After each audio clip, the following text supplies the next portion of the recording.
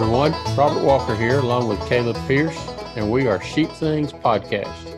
Our goal with this podcast is to get down to the basics with industry leaders, associations, breeders, owners, vets, suppliers, and anyone else we can find to hear their stories and firsthand experiences.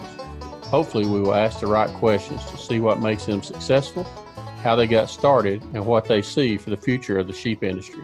We hope to have something new weekly that we can share, so stay connected to our website, Facebook page, or sign up to follow us on a podcast service to get updates as they are published. Stay tuned as we try to share our learning experience with you all as we dive into the sheep industry together.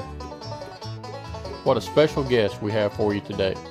Mark Dennis, owner of Country Oak Ranch in Louisiana, and a longtime Katahdin breeder, instrumental in the early development of bringing the breed to where it is today.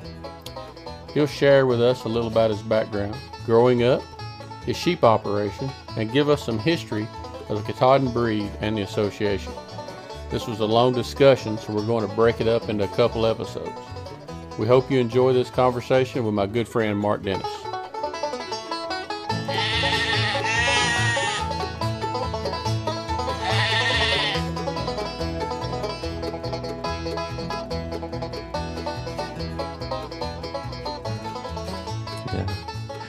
So I'm kind of curious, just as I'm starting out breeding and pretty new to this whole sheep thing. What were those first Katahdins like back in the 90s when you bought those rams? What were the traits that you were looking for when you were trying to build your flock? Well, I'm not a show guy, and I think there's two different Katahdins. I think there's meat Katahdins and then there's show Katahdins. And so I was always looking for meat because that's what you sell by the pound. Mm-hmm. And I was always looking for better genetics. And I don't know, Americans, they didn't want to spend no money. And I call it was mostly Hobby Lobby. But the Canadians came in and they were buying all the good sheep, in my opinion. And they were good breeders. And so my goal is 200 pounds at a year old on rams. And that might vary if it's a single or if it's a triplet. Mm-hmm. It might be 190 pounds. But anyway, that's our goal, and I never could get that. And then I brought in 2000, I guess it was, I brought in a ram and two ewes from Canada, Saskatchewan. Mm-hmm. No, Red Deer. That's not in Saskatchewan. Oh, okay. From Red Deer. And after I brought in those genetics, I was able to get 200 pounds at a year old. And now we're on grass here year round. And I plant ryegrass the 1st of October, and we're on ryegrass by Thanksgiving easily. And I plant clover. Right now we're on ryegrass and clover. And but I do creep feed also, because I think it's very important when the lambs to get that start and develop bones and growth to get a little grain. And they'll probably eat less grain when they're lambs than any time in their life. So it's not real expensive to get them going in the right direction. And I also think it's very important to trim hoofs on lambs. We sell our lambs at about 4 months old. I like to get 120-day weights before they leave. Mm-hmm. And they'll probably have their hoofs trimmed twice by then. I think that in the early stage and developing the hoofs, how they walk and is very important. And I also think that develops the hind muscling. with walking and hoofs trimmed correctly. Hmm. And it's not hard. It's easy to do on the lambs, but I think that's an important part. Yeah. And because you see a lot of sheep in sales, and you go to people's places, and they're walking on the side of their hoof, or Mm-hmm. especially the back, and a lot of people don't trim. I don't have any problem with trimming if you have the right equipment. It's a nice day to spend a day and really check your sheep out, you know. And I have a hoof trimming table, Townsend, and I turn them upside down, and I don't have to bend over. I'm an old guy. I don't like to bend over. So everything is, the feet sticking straight up, and I have the shears, and then I also have a little hoof grinder Hmm. that really works for me. And, and I don't know. I just think trimming hoofs is very important. Hmm. And then the other thing, my advice to people is to make all their buildings portable, so they can move them from pasture to pasture. And Yeah. when I first came here, I built a couple small pole barns, and yeah, they're there permanent. And but now I have in rotational grazing, and everything I have is I can move with my tractor. And when I move from one paddock to the next, I just move the feeders, everything goes. And Yeah. especially lambs, once they get used to the environment and how to eat and where to eat, and you move the building, all right, you don't lose a step there. By the time they find out, oh, I got to go over here to eat this or that. And Yeah. So that. then I uh, only, like I say, I got 8 paddocks, and I separate that paddock with 2 electric wires. Mm-hmm. All our interior fence separation is just 2 electric wires, and I move and then I have these reels that my paddocks are 300 feet long, and they're acre and a half paddocks, and I stretch out 2 wires, a ribbon, and then a little cord, and I move that every day. It's according to how many sheep I got and how much grass I got. I might move it a foot, or I might move it 4 feet. Every day they're eating fresh grass. It takes me 7 minutes to move it. They're eating fresh grass, spreading the manure out. It gives me parasite control, and you can triple your flock size on an acre by doing that. Yeah. And it works for me, and I don't understand why more people don't do it. But if you just turn them into an acre, they'll pee and poop and lay down on the grass, and you lose 1/3 to 1/2 of it, Yeah. just from management. Management is very important, and this works for me. And people come here and they just can't understand how you can feed this many sheep on an acre of land. Well, when I first got started, of course, as you said, I had cattle, and we had at one time on these 11 acres, we had 32 cow calves and 125 sheep. Oh And, wow.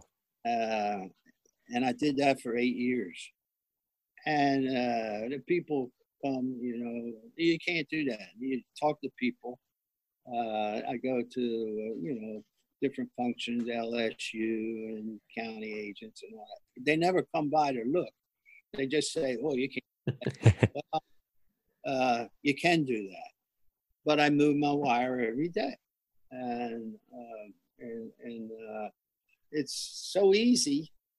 And then when we were doing AI and cows and flushing them and all that stuff, and I had my recip cows at another place, but when my embryologist passed away, I couldn't find any more, so I got out of the cow business, and then it occurred to me that I can make a hell of a lot more money with sheep than I can with cows. And to prove the point, I had this old gal gave me 4 ram lambs. What am I going to do with 4 ram lambs? And they grew out good. And in 4 months, 5 months, I sold them for $800 a piece. $2,400. If I had 1 cow, I'd had 1 lamb, 1 calf, and I maybe could have got $600 for it. And it's just so much. I don't know. You can just make more money with sheep than you can with cows. In my opinion. Yeah. So I'm really curious, going back to your setup with the pasture, because I'm doing management intensive grazing here, and I've kind of played around with a few different structure ideas, just because, like you said, you have to have something that moves around. And for me, I'm leasing almost all my pasture to try to get going. So what have you found successful as far as when you're building your structures to make them portable, and what have you found that's maybe a hindrance to making them portable? Well, I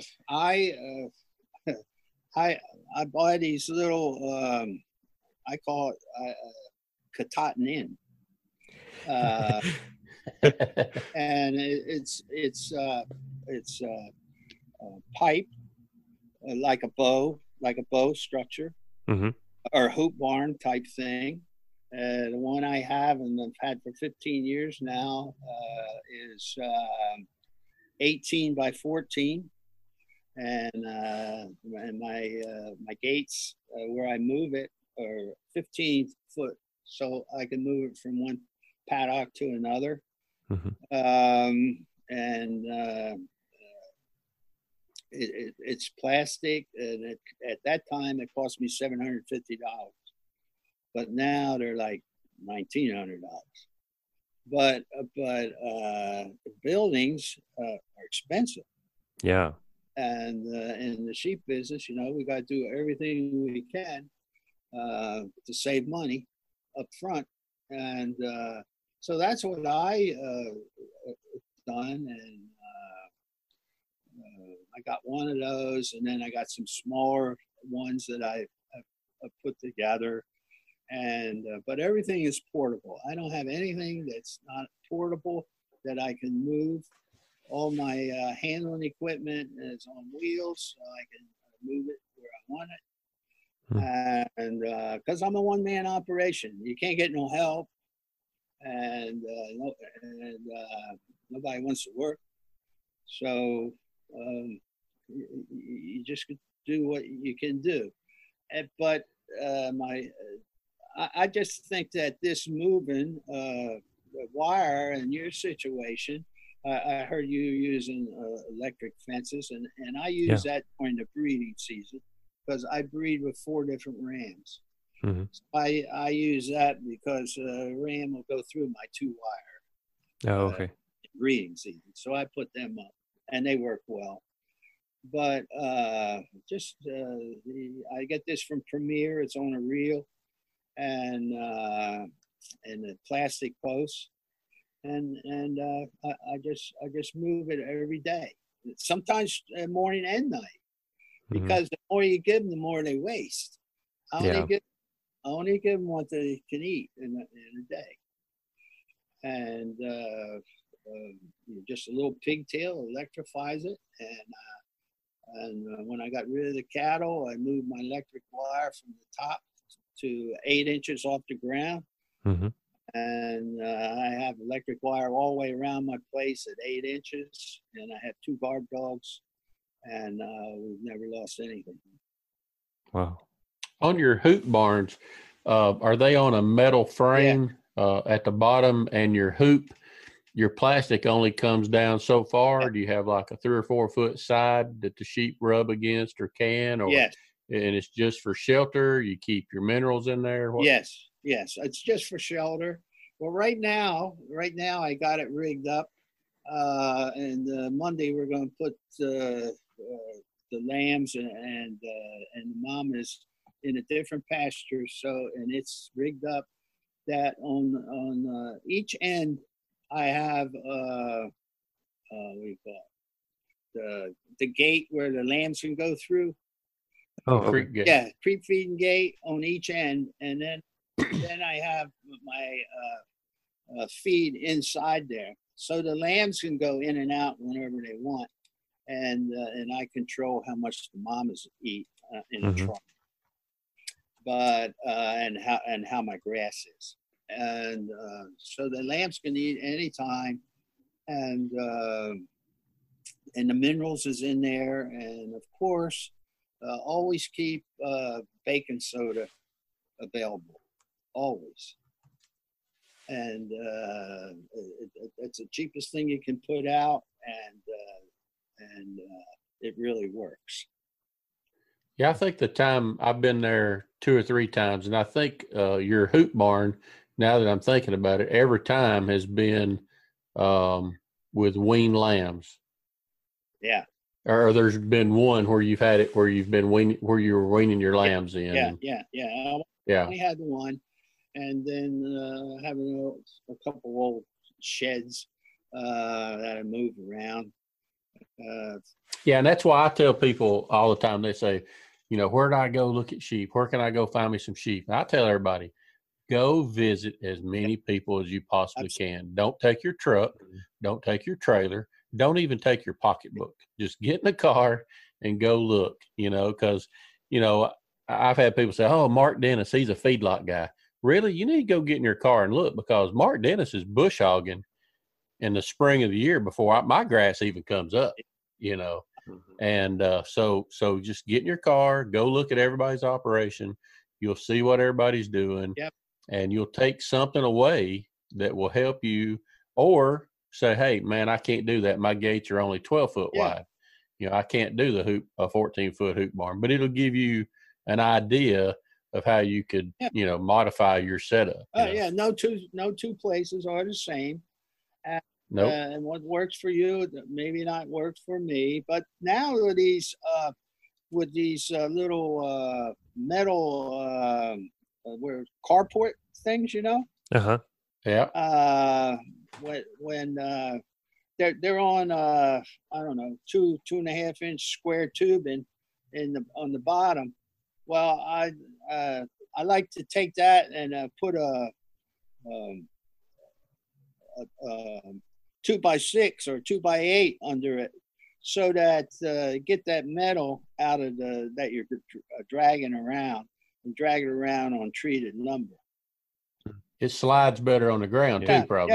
Yeah, and because it's light metal, you can get one for now I guess they're $1,000, but you can get one of them and just box it in the side with plywood or something. So my question on your hoop barn, and obviously yours has not flown away, but I know you've had a hurricane or two that's about took you out. How did you secure your hoop barn to the ground? Yeah, well, when you move it from pasture to pasture, you just I just drag it and it's on wood.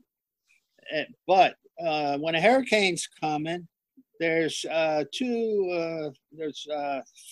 little ratchets that hold the top on each corner. Mm-hmm. Well, it takes 45 minutes to unhook that and take the top off and put it in the barn. And then I take and pull that out in the middle of pasture away from the trees in case the tree falls on. And then it takes an hour and 15 minutes to put the top back on.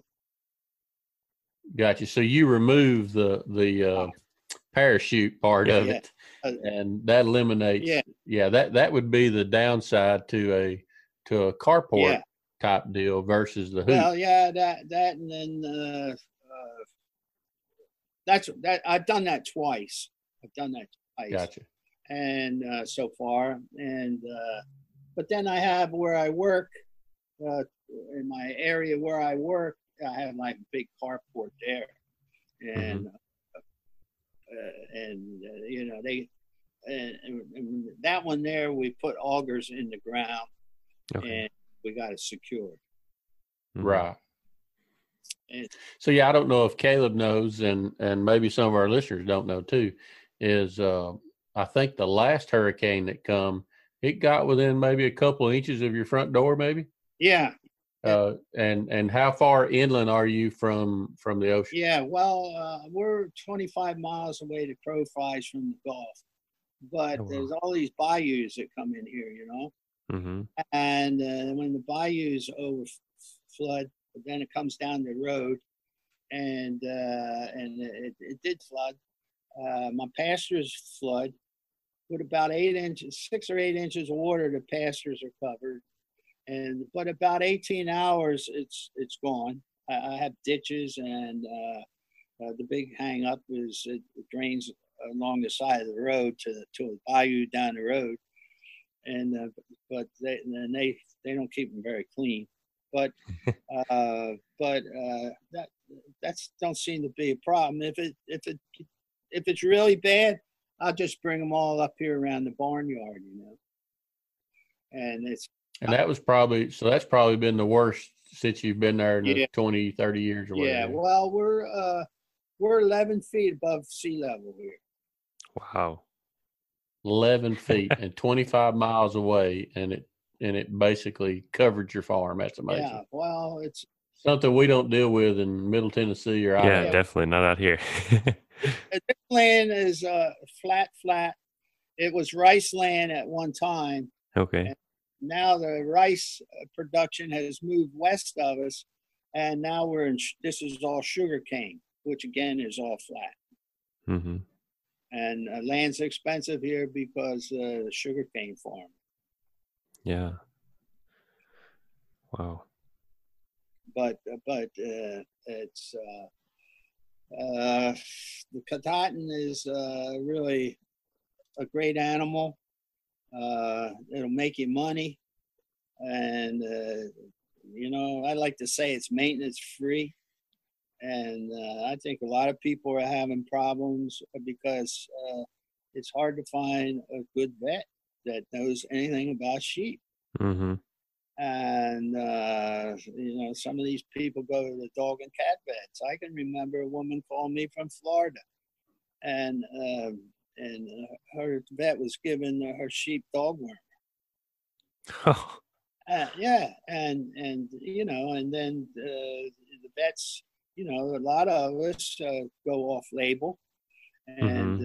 and I have Kennedy's book here that tells you about sheep and what to do, and he went off label a lot, and, Mm-hmm.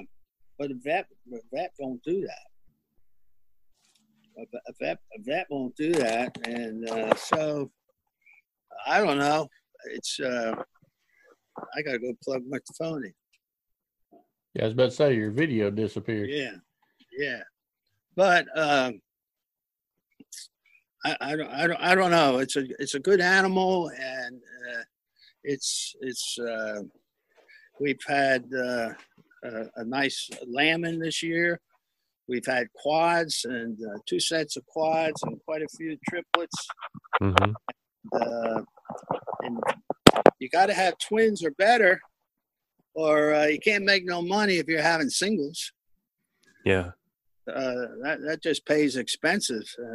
Your twins and your triplets are the ones that you know, are making you the money. Yeah. So what would your advice be to like somebody that's just getting started in as far as breeding their sheep and looking more at the breeding stock side? What would be kind of some of the traits that you've focused on and you found really important to emphasize and prioritize in your selection process? And what's kind of your recommendation of how to select on those? Well, I like a big mama that's got a big gut that can eat a lot of grass and carry a lot of babies. Mm-hmm. I don't, and that's why I guess I'm not a show guy. I don't care if it's the back's not straight, and she's got to have a good udder and Yeah. have milk. If you don't have milk, you ain't got nothing. And Yeah. we're feeding a couple bottles, and this milk replacer is expensive as hell. Yeah. And so we in the beginning we had a mama had 4 prematures before she had the milk, so we kept milking her and kept freezing it, and so that really helped us out. And then I trade an old mama to a goat friend of mine, raises goats, and she gives us colostrum and first and second and third day milk. Mm-hmm. For an old mama that they take to slaughterhouse and grind up. Yeah. And so you got to have that in your bag of tricks. And but I'm looking for big guts, milk, and not crazy. If you got one that's crazy, her babies will be crazy. It's kind of like finding a woman, then, right? Yeah, exactly. Exactly. And then a ram. I semen test my rams, and I don't sell anything off the farm that's a year old or older that's not semen tested, because I've seen some really sad stories where people bought rams or people sold rams and not having semen tested. And so anything we sell that's a yearling or older is semen tested. On your ewes, do you see a certain weight range that does better for you? I see a lot of people, with 120 or 30 pound ewes, and they get upset when they can't raise a 250 pound ram. Yeah. It's kind of impossible. Yeah. So, well, our ewes average 179 pounds after they're 2 years old.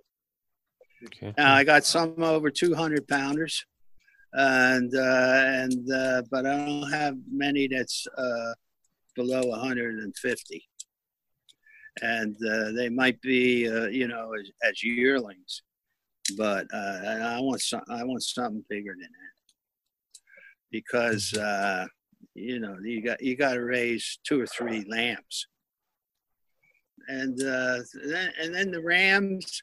I don't want no crazy rams either. Yeah. I don't want to have to go out in the pasture with a club in my hands and all that stuff.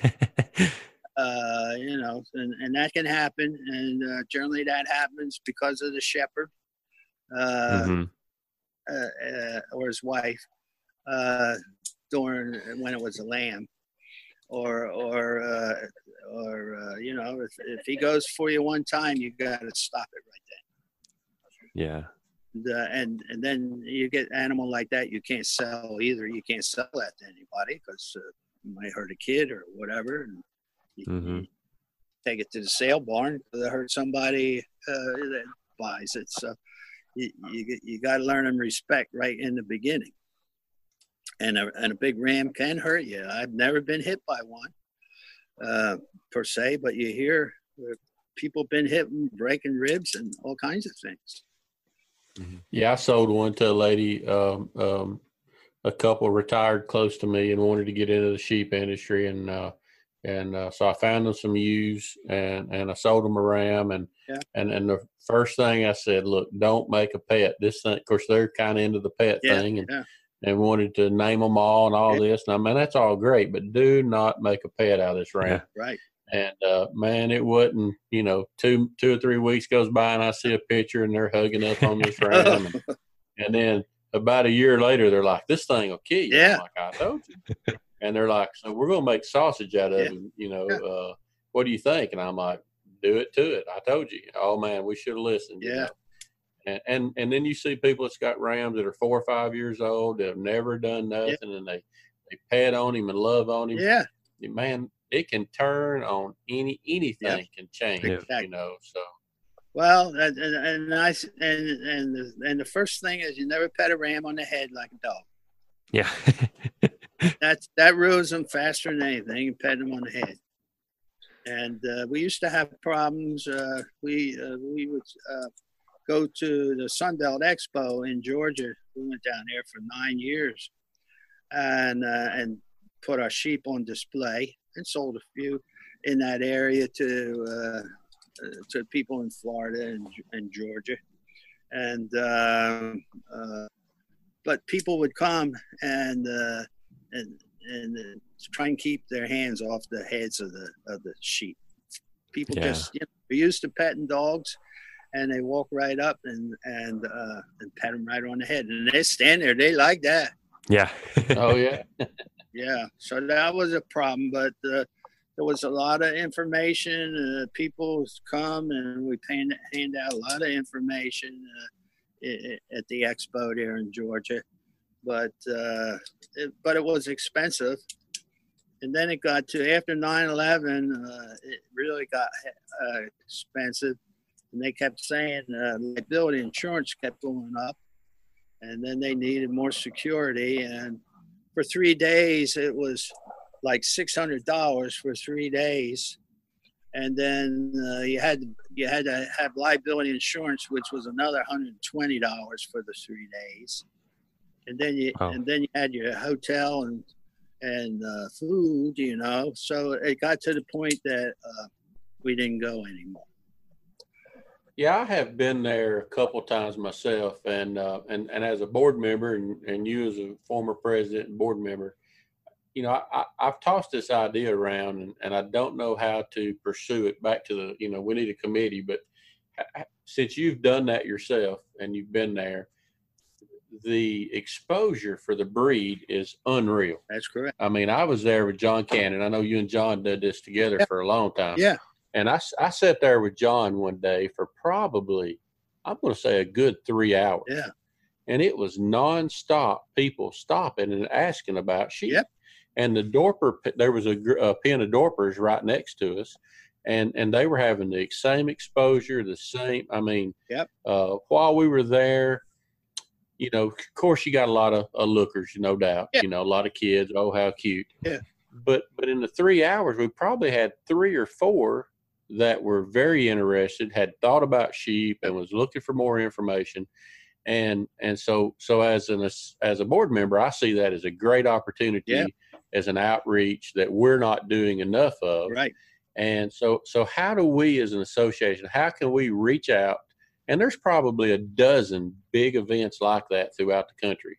Yep. And so I feel like there ought to be some way that we can subsidize that for the farmer. Like you said, it costs $600-700. Yeah. And everybody's like, well, you know, John or Mark, they're the only two that benefit from that. That's not true. Oh, no. Because, for example, one lady that we talked to lived in South Carolina.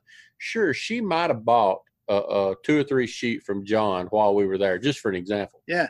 But next year, when she starts to look for a different ram, she's going to look to other people in her area. Exactly. And so you got that feeder, you know, that first contact, sure, you know, but after that, they're going to start spreading out into other areas. Yeah. And then not only that, but her neighbor or one of her customers might get into sheep. Yeah. And then it just blossoms from that. So I feel like we're at a point in our association with our membership and the number of people we have and the financial position we're in, that we can start expanding into those type areas where we can help a producer, you know, put on a booth and give him everything he needs, and for him to promote sheep for the association.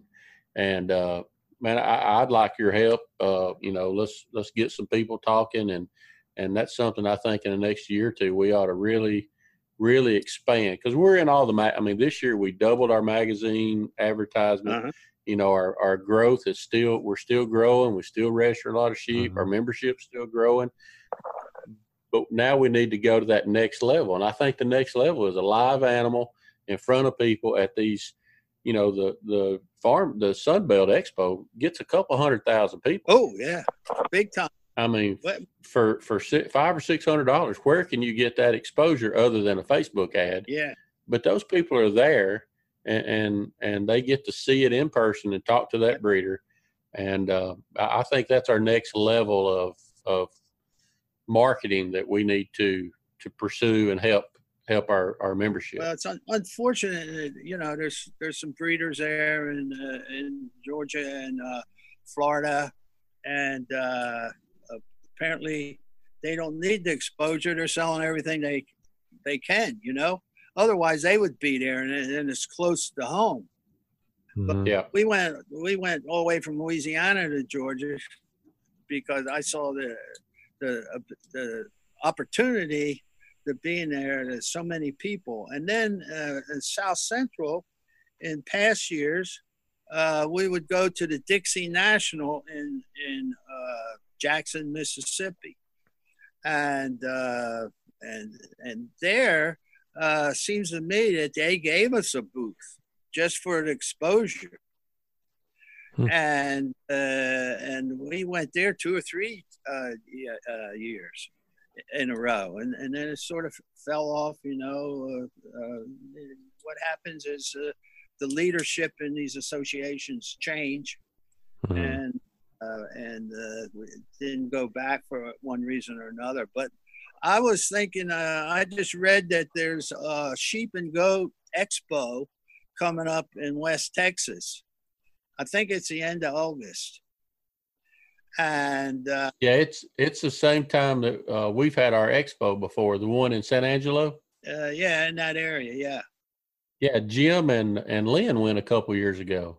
And then we've had it. It's been the same time as our expo, like the last year maybe or year before or something.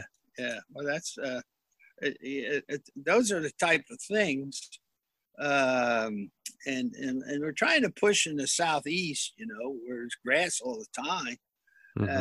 And the expo in Georgia is a big one. And they have a lot of international people, Caribbean, and I met the people from Costa Rica there and this and that.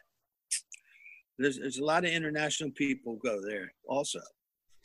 Yeah, the Missouri the Missouri Club they go to Springfield, I believe, to a big fair there every fall, and there's several breeders show up and have live animals, and they've had great success in the last probably 2 years. Yeah. Well, it's there. Breeders want to do it, but and you can make a good money and meet a lot of people. We met a lot of people, and we sold a lot of sheep over there in those nine years. In fact, that's where I met John Cannon. Yeah. That's where I met him, and he got rid of his unregistered and bought registered from him and other people. Yeah, I don't think anybody went this year. I don't think John went this year, matter of fact. Oh, really? Yeah. Well, it's convenient for him because he can run home at night. Right. He got a free bed. That's right. Yeah. And then the last few years, we were staying at Roxanne Newton's place. She let us stay there, And so that was a big help. But they're not interested in going there and putting their sheep on display because I guess she sells them other ways. Absolutely. So kind of along those lines, you've been really instrumental in the promotion of the breed. What are some of the things that you've found that have really helped promote the breed in new areas? Out here in the Rocky Mountain region, there's still a large amount of wool sheep and a lot of cattle producers that maybe have considered adding sheep to their operations, but with the wool factor, maybe it's not exactly the labor amount that they can handle while still running their cattle operations. So what are some of kind of the tips that you've seen in promoting the breed in new markets? Well, to have a good sheep to show, good sheep show and have lambs. If you have 2 pens or more, have a mommy with lambs. That brings the women over, and then the husband follow, and have good literature, and invite them to attend our functions, and then now go to the website and all that stuff. That people don't realize that's available. Yeah. And but to get to these to go to these places, and it's awful hard to put one on yourself anymore because of liability insurance. And so, because when we first started South Central in 2000, we used to just go to people's farms, and all we need is a shade tree and water. Yeah. And that's all we started out doing.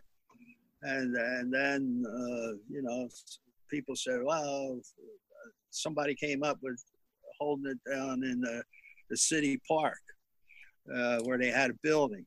Well, then you had liability insurance problems. And then it got so people don't want you coming to their farm anymore because of diseases. Yeah. Bringing your sheep. But we would sell, we had these gatherings at South Central, and we would bring trailers loads of sheep and sell. That it was probably, a lot of them was pre-ordered, and we just met there and sold. But we the highest year we ever had was $22,000. Wow. Asked on sheep. And you meet people, and it really worked good. And then it kind of membership changed, and things changed, and we're not to that yet. But we're trying to hold a little gathering, and it's in Vicksburg this year on June 12th and 13th, and we're trying to do the same thing there. But the deal we got with the people, it's a place where they have equestrian ring, and it's not fancy, it's not air conditioned, but there's security there, and the girl charges us $300 for the facility for the weekend. Wow. And we don't have to come up with no insurance. So, and it's on Highway 20, and we can draw from quite a few states. You can't have them like where we live here, because you only can draw from 3 sides. Yeah. You got to be able to draw from 4 sides, which in your area you could. And but that's it just got so expensive with liability insurance anymore, that little operation where your dues is $25, you just can't make it. Yeah. Yeah, Caleb could probably draw from 4 or 5 states, but it's so far to those other states that nobody would come. Yeah. Yeah, that's the problem. But and have a decent speaker, in my opinion, that don't talk about grass and pastures, and talk about other things. And there's so much to talk about. We used to have a real good turnout, showing people how to trim hooves, and give shots. And now we have a speaker this year, and then we have a round table. And just let people ask questions, and it's laid back. It's nothing's formal.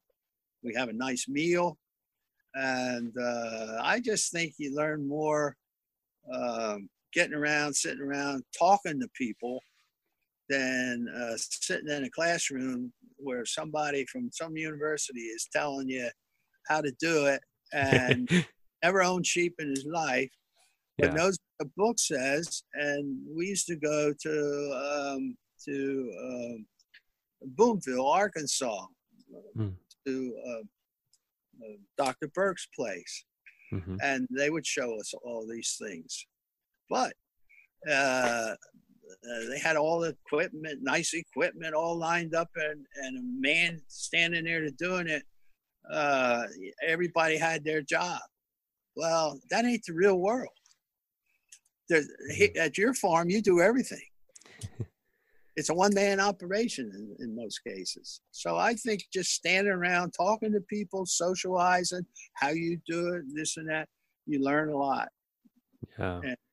Yeah, we have. I'm president of the Tennessee Sheep Producers this year, and our best meeting, in my opinion, ever was Doc Kennedy came down, and we usually have a Friday afternoon session and then a Saturday session with a meal and our meeting. Yeah.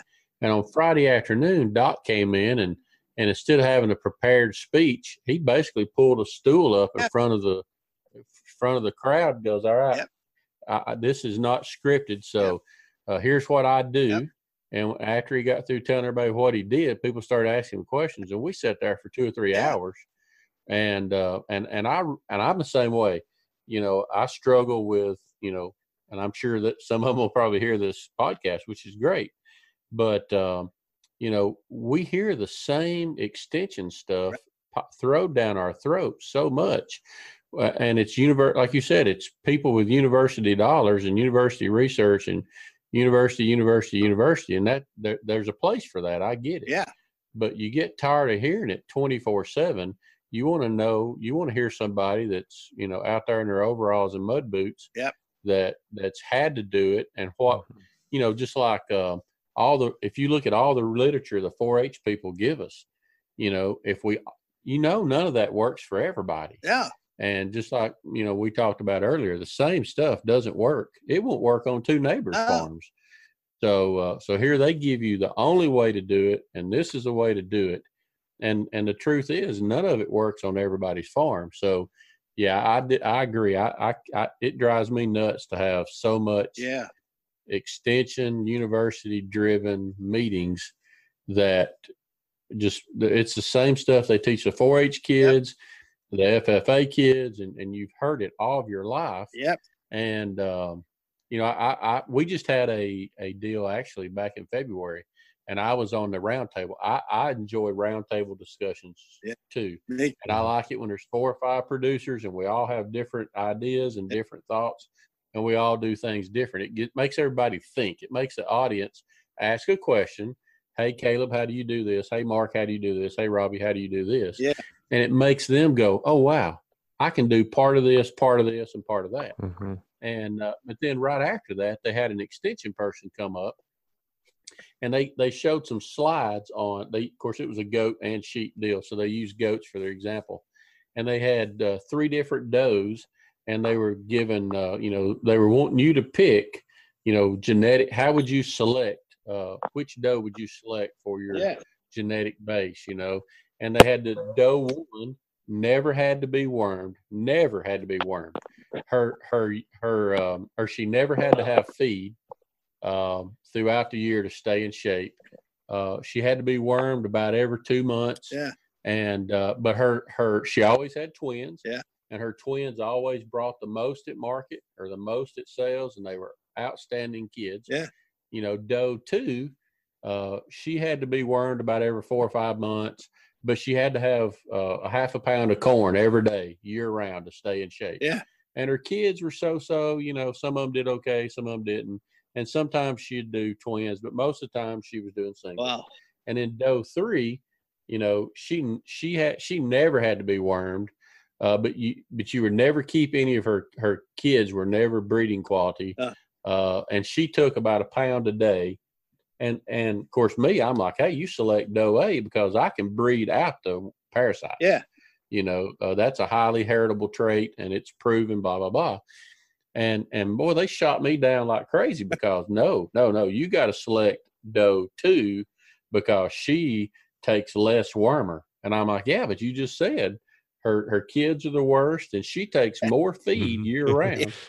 But that's what they're teaching people, And so I like a round table So we all get to give our opinions, and the crowd has to use their head to think. Yep. Versus, taking a politically correct, easy solution that everybody should, a guideline or something. So yeah, I'm the same way. That's one of my pet peeves about having meetings or demonstrations. Well, and then these university people, they talk about grass and this and that. Well, you got people from all over, and I don't, we got one grass here that no one else has, and your grass is altogether different in Kentucky than here. And I think that's a waste of time to have those kind of people when you got a mixed group. Mm-hmm. So I don't even go to those anymore because they're talking about what alfalfa. Well, we can't grow that here. We grow peanut hay. Perennial peanut hay is what I feed. It's 14% protein. They call it the alfalfa of the South. And we can't get it in Tennessee. Yeah, you can't get it, and because you can only grow it along the coast,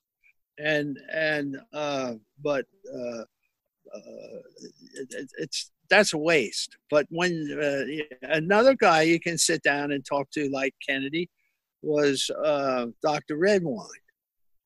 Yes, very much. And he's a good speaker, and he kind of thinks like I think. Maybe that's why I like to sit in on his sessions. But Kennedy, I've got him down for a future podcast. Hopefully, we can get him on. Oh, yeah. He gave the best presentation I ever seen. Was at a South Central meeting at Kenneth Jesse's in Virginia, and I want, that's what I want David to discuss on his episode is, he made the comment that he sells twice as much commercial sheep as registered sheep. And but when you walk through his farm, you can't tell them apart. Yeah. And man, that is something that so many people, they think a commercial animal is this, oddball, worthless piece of animal just because he don't have papers. Yeah. That's not the case. Yeah. It should be as good or better than that, because you have the opportunity to cross with another breed. To do some things with your commercial sheep really and truly ought to be your best sheep, I think. Yeah. But anyway, that's for another topic. But but there's a lot of people out there like that. Now I can remember at one of the expos a year or two ago, they had a round table, and everybody in the round table raised their own feed. And you need somebody like me that has to buy feed. That we don't raise our feed, and you need not everybody the same. It was that they were telling how they raise corn and soybeans and they do this and do that. Man, he left me out because I'm buying it. Well, I think that was in Virginia probably, and I think we had 3 or 4 producers from Indiana, Illinois on the round table for an area. I mean, we were in the mountains of Virginia, and so it probably should have been more local or regional motive. And because there was the one guy from Virginia on the round table had a couple hundred head of sheep, and he was totally opposite of everybody else. Yeah. And his management style and his process was what the people in that area needed to hear. Because you can't grow corn on a hillside. No. Well, you can't grow corn here. It's all sugar cane and rice. Corn, they raise corn up north, but not here. Yeah. So, well, I didn't realize till we were talking the other day something that, I never take into consideration because I'm not in that world was, Caleb has to buy water rights. Yeah. So no different than the grasses, I mean, Caleb has to buy water rights. I mean, that's just hard to imagine, Yeah. I think you ought to come down here and buy my place. There you go, Caleb. You're looking for a setup ready to go. I mean, yeah. But you should hit him up when it's probably 20 below zero and 4 foot of snow. That's when you need to hit him up. Yeah. That's right. Yeah, Either that or when I'm out having to move irrigation pipes in the summer, then that'd be another good time too, because you probably don't have to water too much down there. No. Well, I have all just garden hose on top of the ground, Yeah. and it went down to 29 one night this past winter. And that was the frozen time we had. Wow. But then and almost lost our oranges and our lemon trees. Oh wow. Yeah. Pretty rough winter. Yeah. Yeah, a few years ago we hit -30 here one winter, and yeah, it was pretty cold. They said at that temperature, if you take boiling water outside and you throw it in the air, by the time it hits the ground, it will turn to snow. So, but Yeah. I had to take care of my sheep, so I wasn't going to stay out any longer to try it. I had to be out there plenty enough. So, Okay, guys, I told you it was going to be a long conversation. So we're going to end this episode right here, and you guys be looking for the next couple episodes as we continue our conversation with Mark Dennis. thanks for listening to the Sheep Things podcast. Stay connected to our website, Facebook page, or sign up to follow us on a podcast service to get updates. We want your feedback, so you can email us at podcast@sheepthings.com for suggestions or comments. Thank you, and see you later.